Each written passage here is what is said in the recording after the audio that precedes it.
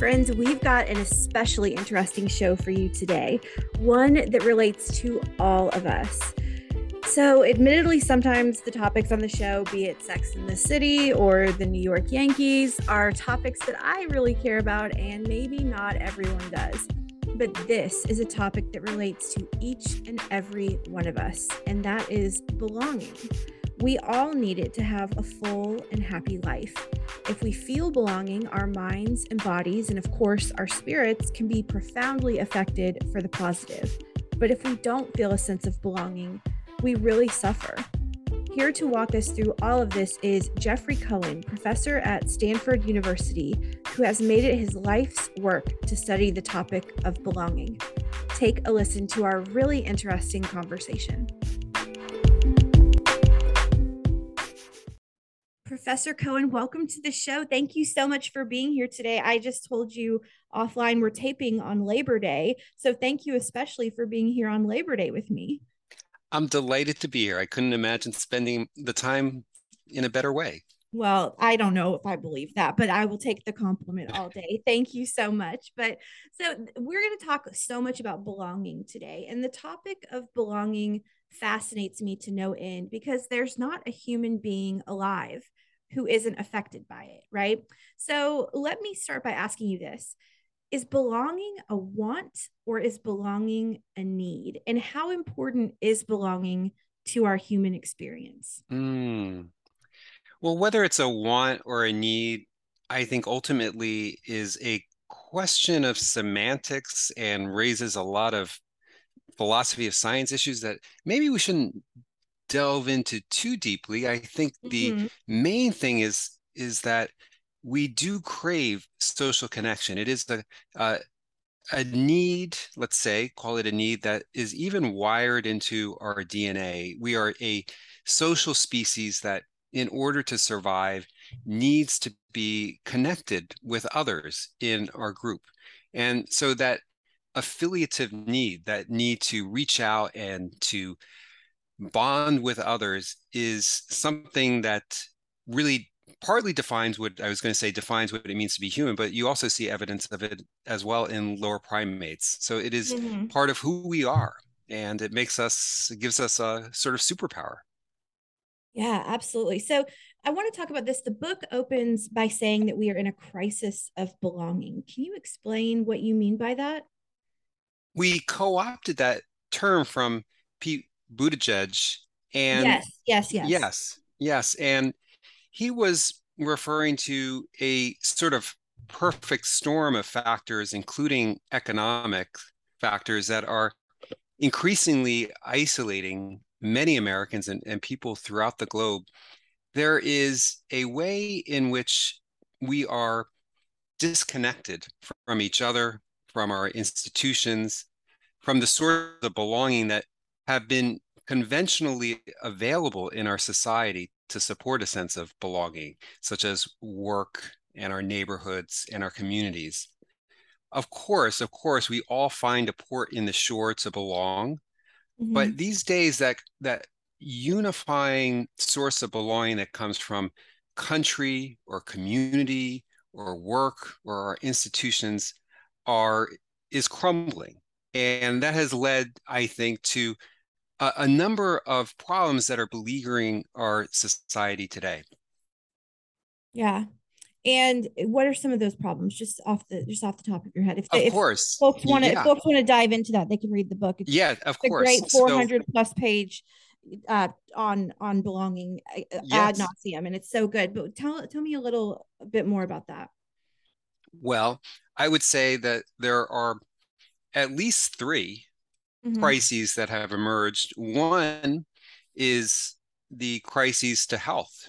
Increasingly, there is a problem of loneliness in our society, in which many people feel isolated from the rest of humanity, and that idea that the state of loneliness, researched by Steve Cole and John Cacioppo, as well as others, suggests that being lonely chronically lonely is as bad for our bodies as smoking a pack of cigarettes a day. It is one of the worst environmental toxins out there. And increasingly, research suggests that loneliness is even bad for our genome. It switches on the genes that are responsible for bodily inflammation. And that's okay in the short term, but in the long term, it is fertilizer for early death. So that's one. When we're disconnected, our health suffers. Another is in our politics. When we're disconnected from others, from each other, we are more vulnerable to the appeals of political tribes and even hate groups, research suggests.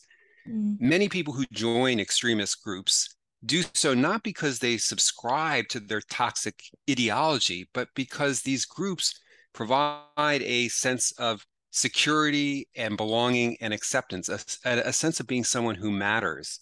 Wow. And it's that draws people into them, at least initially, rather than an embrace of the ideology. So increasingly, I saw this in a New York Times headline, belonging matters more than facts, because we need that sense of connection. And if we're not getting it from our milieu, we become vulnerable to dangerous and ridiculous beliefs.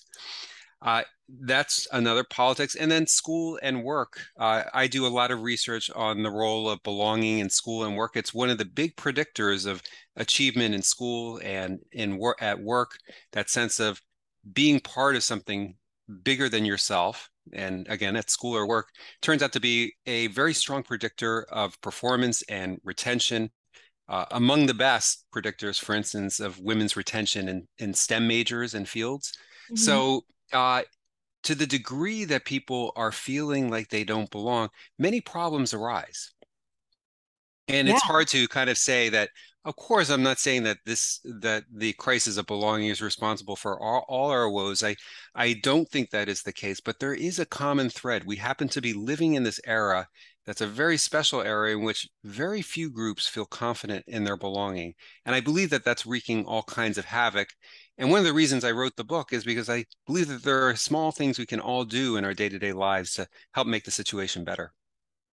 Well, I wasn't planning on asking you this yet, but tell me a couple of strategies that we can do to help make the situation better.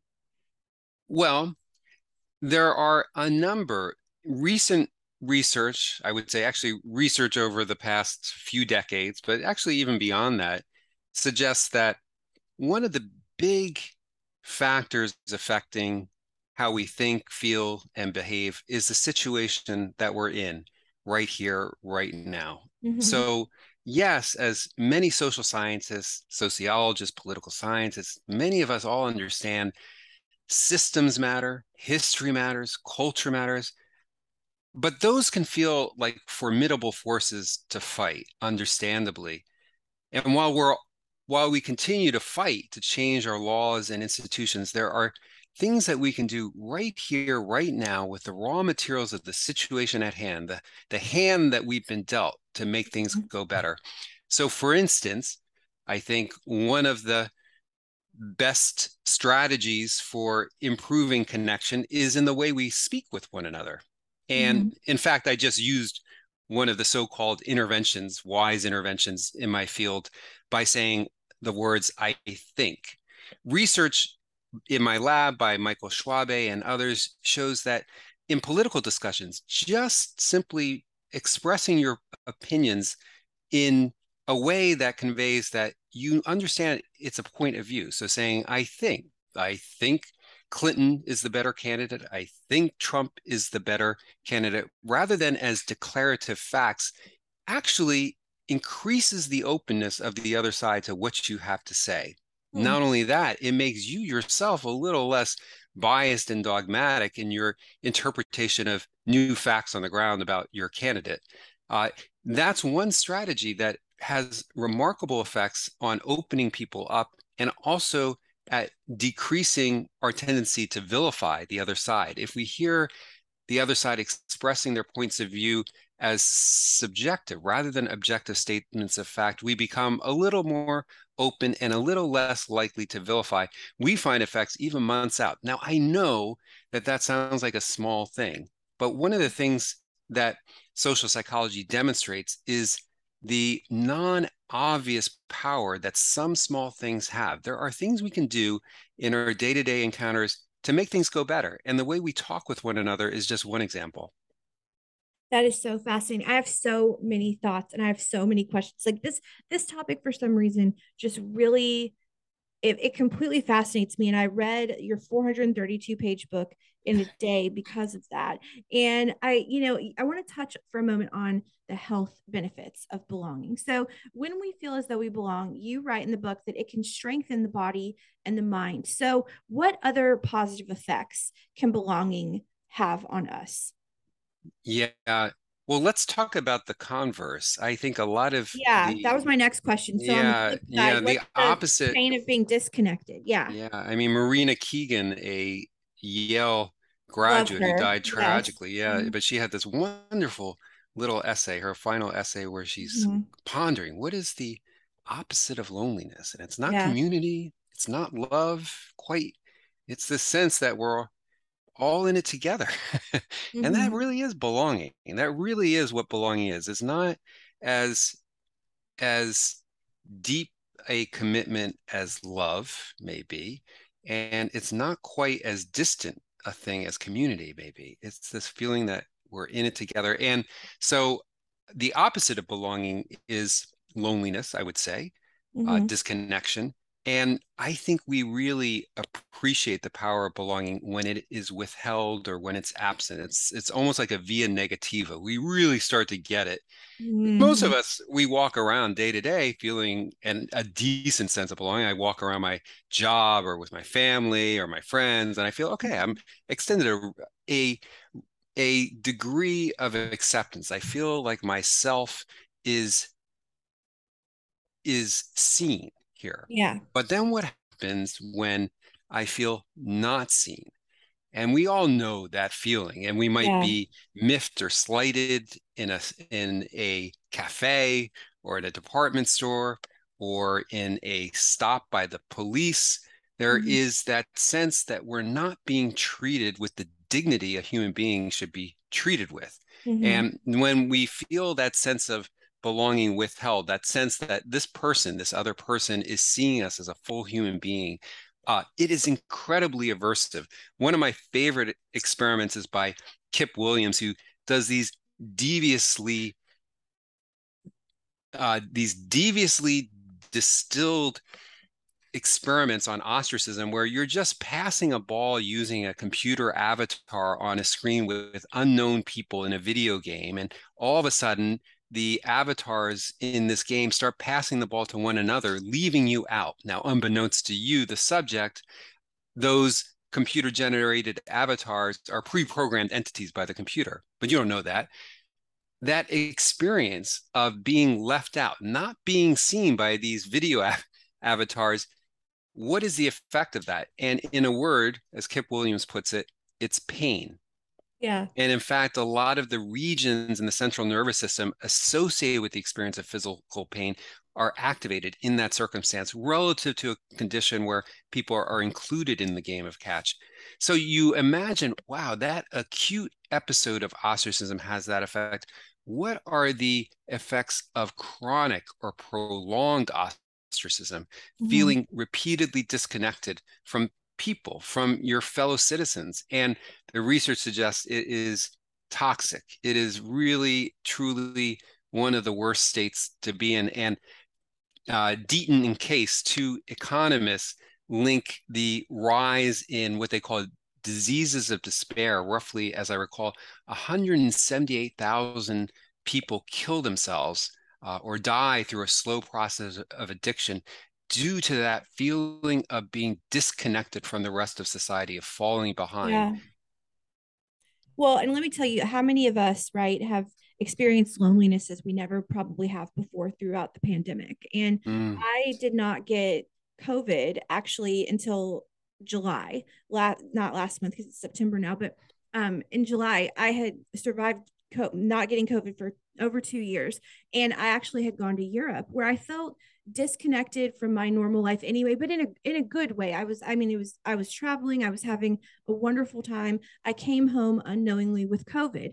And so then of course I had to isolate after I'd already been away from my family and friends for 10 days. I had to isolate for another 10 days with COVID. And let me tell you that the physical symptoms of COVID passed for me, the worst of it, after about a day or so. But the loneliness, the isolation, the disconnection, it sent me into a spiral. I'm okay sharing that it really, the emotional and mental effects of COVID on me, and this was just after about 10 to 20 days of feeling disconnected, really more 10 to 12 days of feeling disconnected. I felt those effects that you're talking about personally, and it's debilitating. It's absolutely debilitating. And I bet, we understand what you just said as a society more after these past 2.5 years of the pandemic than we ever have. And so this book has never been more prescient. And I found this so interesting from the book. And I found this true in my own life as well, that you can be next to someone and feel disconnected from them. I think we've all been there. Maybe it's in the wrong relationship or just someone that you're having a falling out with or a coworker that you don't connect with. But conversely, you can be far away from someone distance wise and feel connected to them. So obviously it's not distance. And you write about this in the book. Obviously it's not distance. So what does create that feeling of connection? And conversely, what can threaten that sense of connection?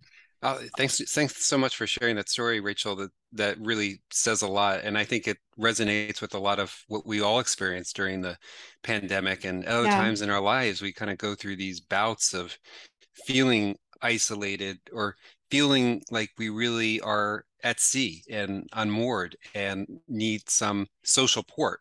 Unmoored is the word that I use the most. Yes, unmoored is the word that I used over and over again to describe how I felt. Absolutely. Yeah, and one of the great ironies is writing this book at a time of physical isolation, a book on social connection. And I think you're right. It is a kind of thing that many of us are becoming increasingly aware of.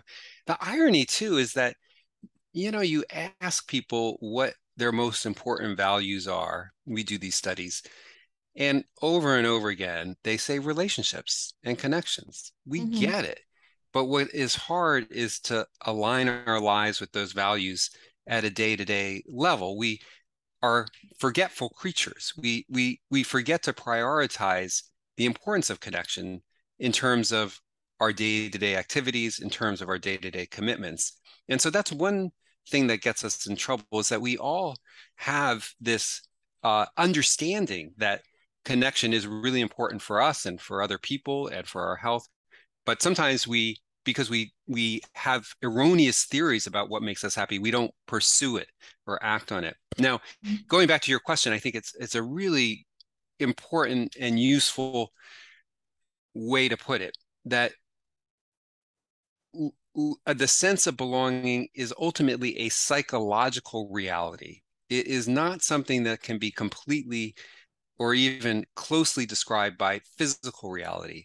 As you said, you can be close to other people in physical proximity in a crowd and yet feel incredibly isolated. Yeah. It is a subjective sense of connection. Our mind tells us when we feel it. And that's why psychology is such an amazing field, a mysterious field. Where does that sense come from?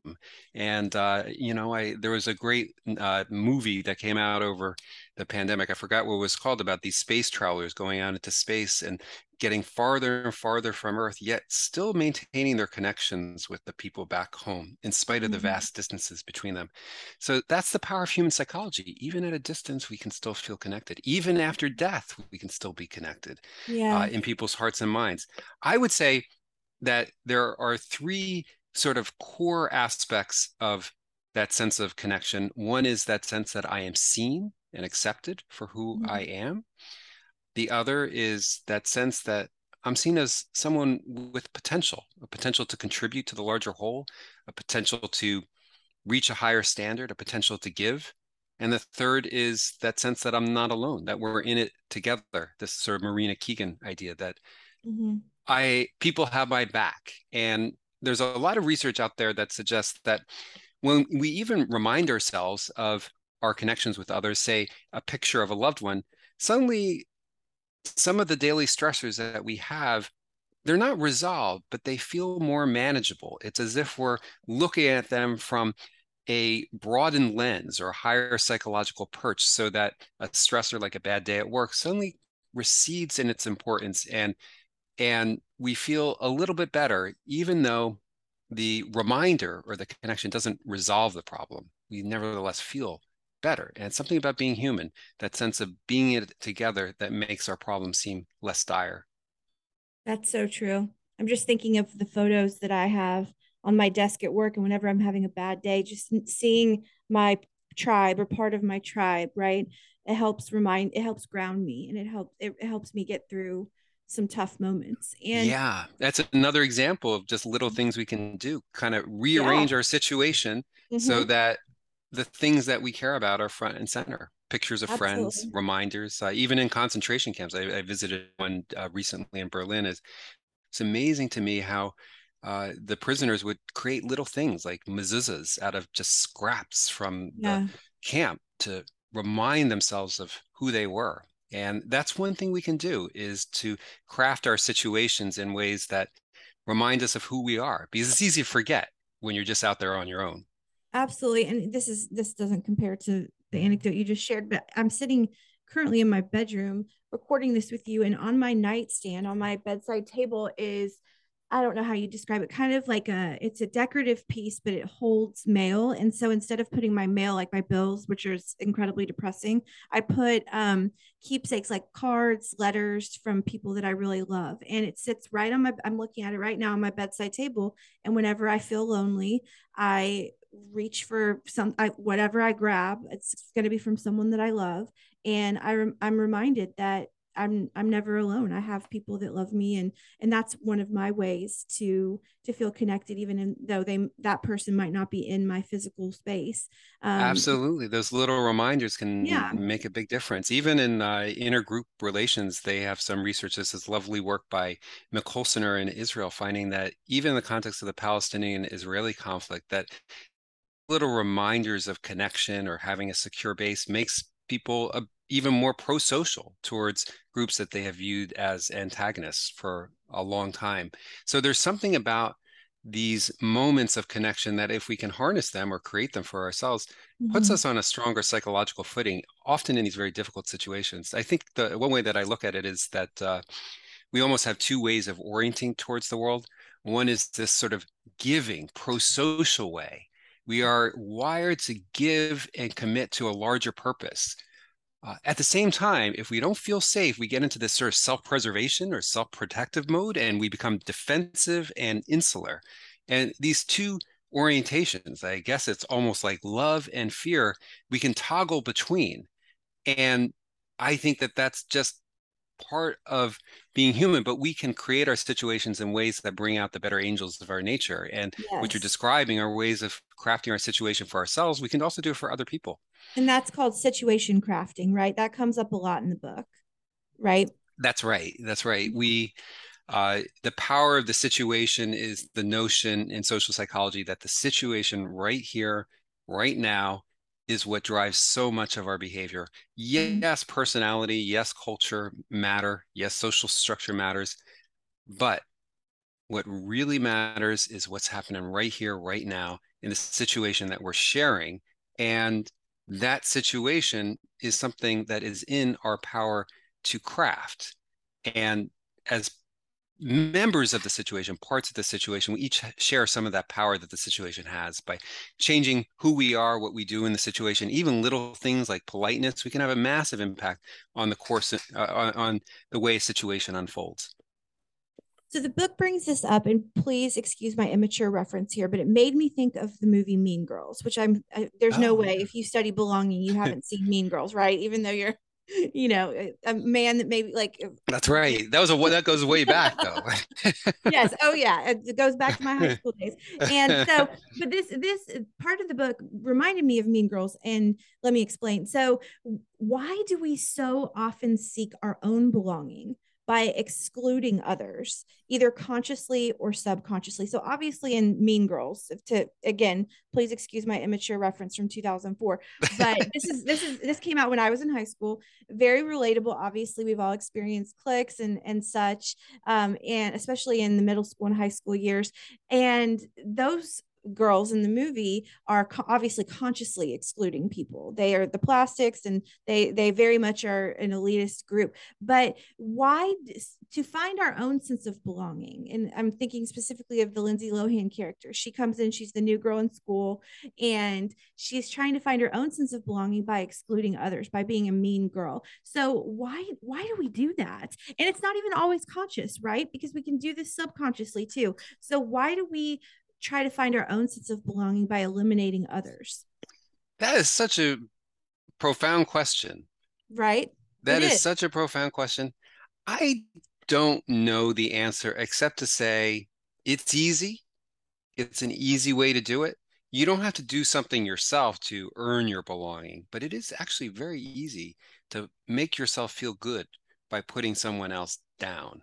And that is a theme in a lot of the social psychological research. I mean, I went through as a high school student, middle school student. I was pretty shy. I felt like an outsider much of the time. And I remember looking at the in crowds and the popular kids feeling like, what makes them on the in? And what makes people popular? Is it something about what they wear? Something about how they talk? I can figure it out. And maybe it's that they play sports. No behavior, at least no behavior for me, it worked. But it made me wonder, what is it that's going on to create this sense that casts some people as on the inside, some people as on the outside. And I think in high school it can be pretty toxic. One of the ways in which we do it is through putting down other people, stereotyping and gossiping. Yeah. There's some lovely research by Sarah Wirt, for example, showing that when you remind people about a time when they were excluded, you take two people that are friends and have them write about a time when they felt excluded, they subsequently gossip more negatively about a third person that they know. It's as if they're trying to make themselves feel better by saying who's on the out. So by casting someone on the out, we make ourselves on the in. It's like that old Peter Gabriel song. There can be no in if there's no out. So I think that has something to do with it. And a lot of research in social psychology demonstrates that many of our judgments of other people actually say much less about the other person than they do about our own psychological states. When we're low in self-esteem, when we feel isolated, we're more inclined to be judgmental. We're more likely to stereotype groups as inferior. That's when we take off the shelf these sort of negative labels to help restore our sense of psychological well-being. Well, in my MO in middle school and high school and college was the opposite. I always tried to include everyone. I think if you asked anybody that went to middle school, high school, college with me, they'd say I was the nice girl. I really wanted, I got, some people got joy in high school from excluding. I really did. And I know this makes me sound like a Pollyanna, and I really am not, but it just made me feel good to be good to people. And so, and I'm no perfect example of this. I've made my mistakes, but how can we foster belonging for ourselves and for others? Is belonging something that has to be organic, or can you make your own belonging or someone else's belonging happen? That's a great example. I think we're very sensitive to social norms. What we feel is what it means here to be a good person. And in your example, it's a great example. You had some kind of inner sense that this is what it means to be a good person. And that's what you derive that psychological satisfaction from, was acting in a way aligned with your core values. So you were really in touch with yourself. I think for a lot of us, though, going through these transitions, especially into adolescence, but into any kind of zone of uncertainty in our lives, we are often looking to the norms of the situation. What is it that people value here? And so one lever to pull is social norms. One awesome study by Lee Ross and others demonstrated this in a powerful way long story short, they had people play one of these strategic economic self-interest games called the Prisoner's Dilemma. And in this game, you can either be a greedy SOB and defect, or you can be a nice person and cooperate with your adversary. Well, most economists see this game as all about a calculation of self-interest and the payoff incentives. But what Lee showed is that actually it depends on the name of the game to a great extent. When the game was called the Wall Street game, 70% of participants defected. They were the greedy SOB. However, when the same game was called the community game, 70% of people cooperated and did the nice thing. Why? Because the name of the game communicates what it means. What is the norm for being a good person in this situation? So by playing with norms, I think there's some possibility to recalibrate people to find affirmation in that pro-sociality. One example of this is some lovely research by Betsy Paluck at Princeton University, where essentially she does this with, I believe, 28 schools, middle schools throughout New Jersey. She creates little, I'm going to simplify this, little breakfast clubs, from that old movie. We're going back here, beyond Mean Girls. Yep. But brings together like about 7 to 12 kids in these schools to create these little posses of kids who want to create change and reset the norms of their school to be more pro-social, less antagonistic. And so these kids get together, and unlike the John Hughes movie, they stay together after meeting and talking about what kinds of changes they can create at the school to make relations better. And they create online platforms. They have these hashtags about being pro-social. They put up posters that help to set norms about being pro-social. They call out people for their altruistic acts.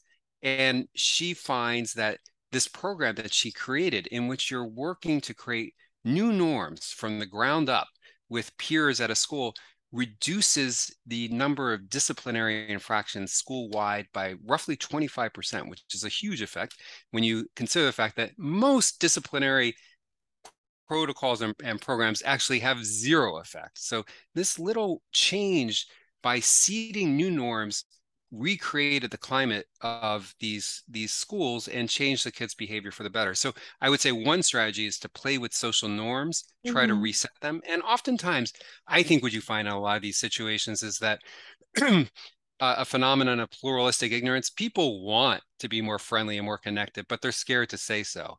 And they don't have a channel for expressing this and working together. So what Betsy does in this program, and what a lot of programs do, is to help surface these collective interests that are often suppressed. Professor Cohen, this is so fascinating, and I only wish I had more time. I have a million more questions for you, but I want to be respectful of your time and our listeners. So my last question for you is this: what do you hope readers ultimately get from the book? I hope readers get hope. And I believe that there is a lot of reasons to be hopeful. And I guess I would just say two things. One is, first, a lot of people share our desire for a better, more communal society where we're in this together, as Marina Keegan would put it. I'm going to link the Marina Keegan piece in the show notes, because I've read that, and it's such a tragedy. As a fellow writer, it's such a tragedy that we lost her so young, because she's absolutely brilliant. Yeah, that's right. And so there's reasons to be hopeful because we share the same values. Many of us share the same. I mean, most of us share the same values. That is a fundamental. Now, where we get a little mixed up, or sometimes very mixed up, I'm not saying it's easy, is down on the ground in the day-to-day encounters of our social lives, where we meet people who are different, diverse, coming from different worlds. And this is an American, largely, not just American, but an especially American dilemma, where we have to work together across fault lines of difference, and come to some democratic understanding of the world we're in and how to approach it. So in addition to hope, And in addition to our sharing these values, there are also strategies for making our encounters less likely to be collisions and more likely to be opportunities for growth. And one of the things I'm trying to be a curator for is all the research in the social sciences. It's almost like a how-to. Like hope is not a strategy, as they say, but there are strategies down on the ground in our day-to-day encounters for making things go better. That includes the language that we use, and it includes certain mindsets that we have for how we see other people. And all these are within our power to change. This book is 432 pages of a masterclass on this subject. Belonging, the Science of Creating Connection and Bridging Divides is out September 13th. Thank you so much for being here today. Again, I think this is going to end up being our longest episode ever, and I could have gone on for 30 more minutes. Thank you so much for being here today. Thank you so much, Rachel. This book is so richly full of information that Professor Cohen and I weren't even able to get to all of the questions that I had for him, like the importance of belonging at different stages of our lives, or the effect of belonging or not belonging can have inside the workplace, a family unit, a friend group. It's such a good book. This is a book you need to pick up. It is out today, September 13th. Thank you again for joining me, Professor Cohen. And speaking of belonging, later this week, we're talking about the power of friendship, especially as an adult, and how to make and keep friends long after we've left college. Stay tuned.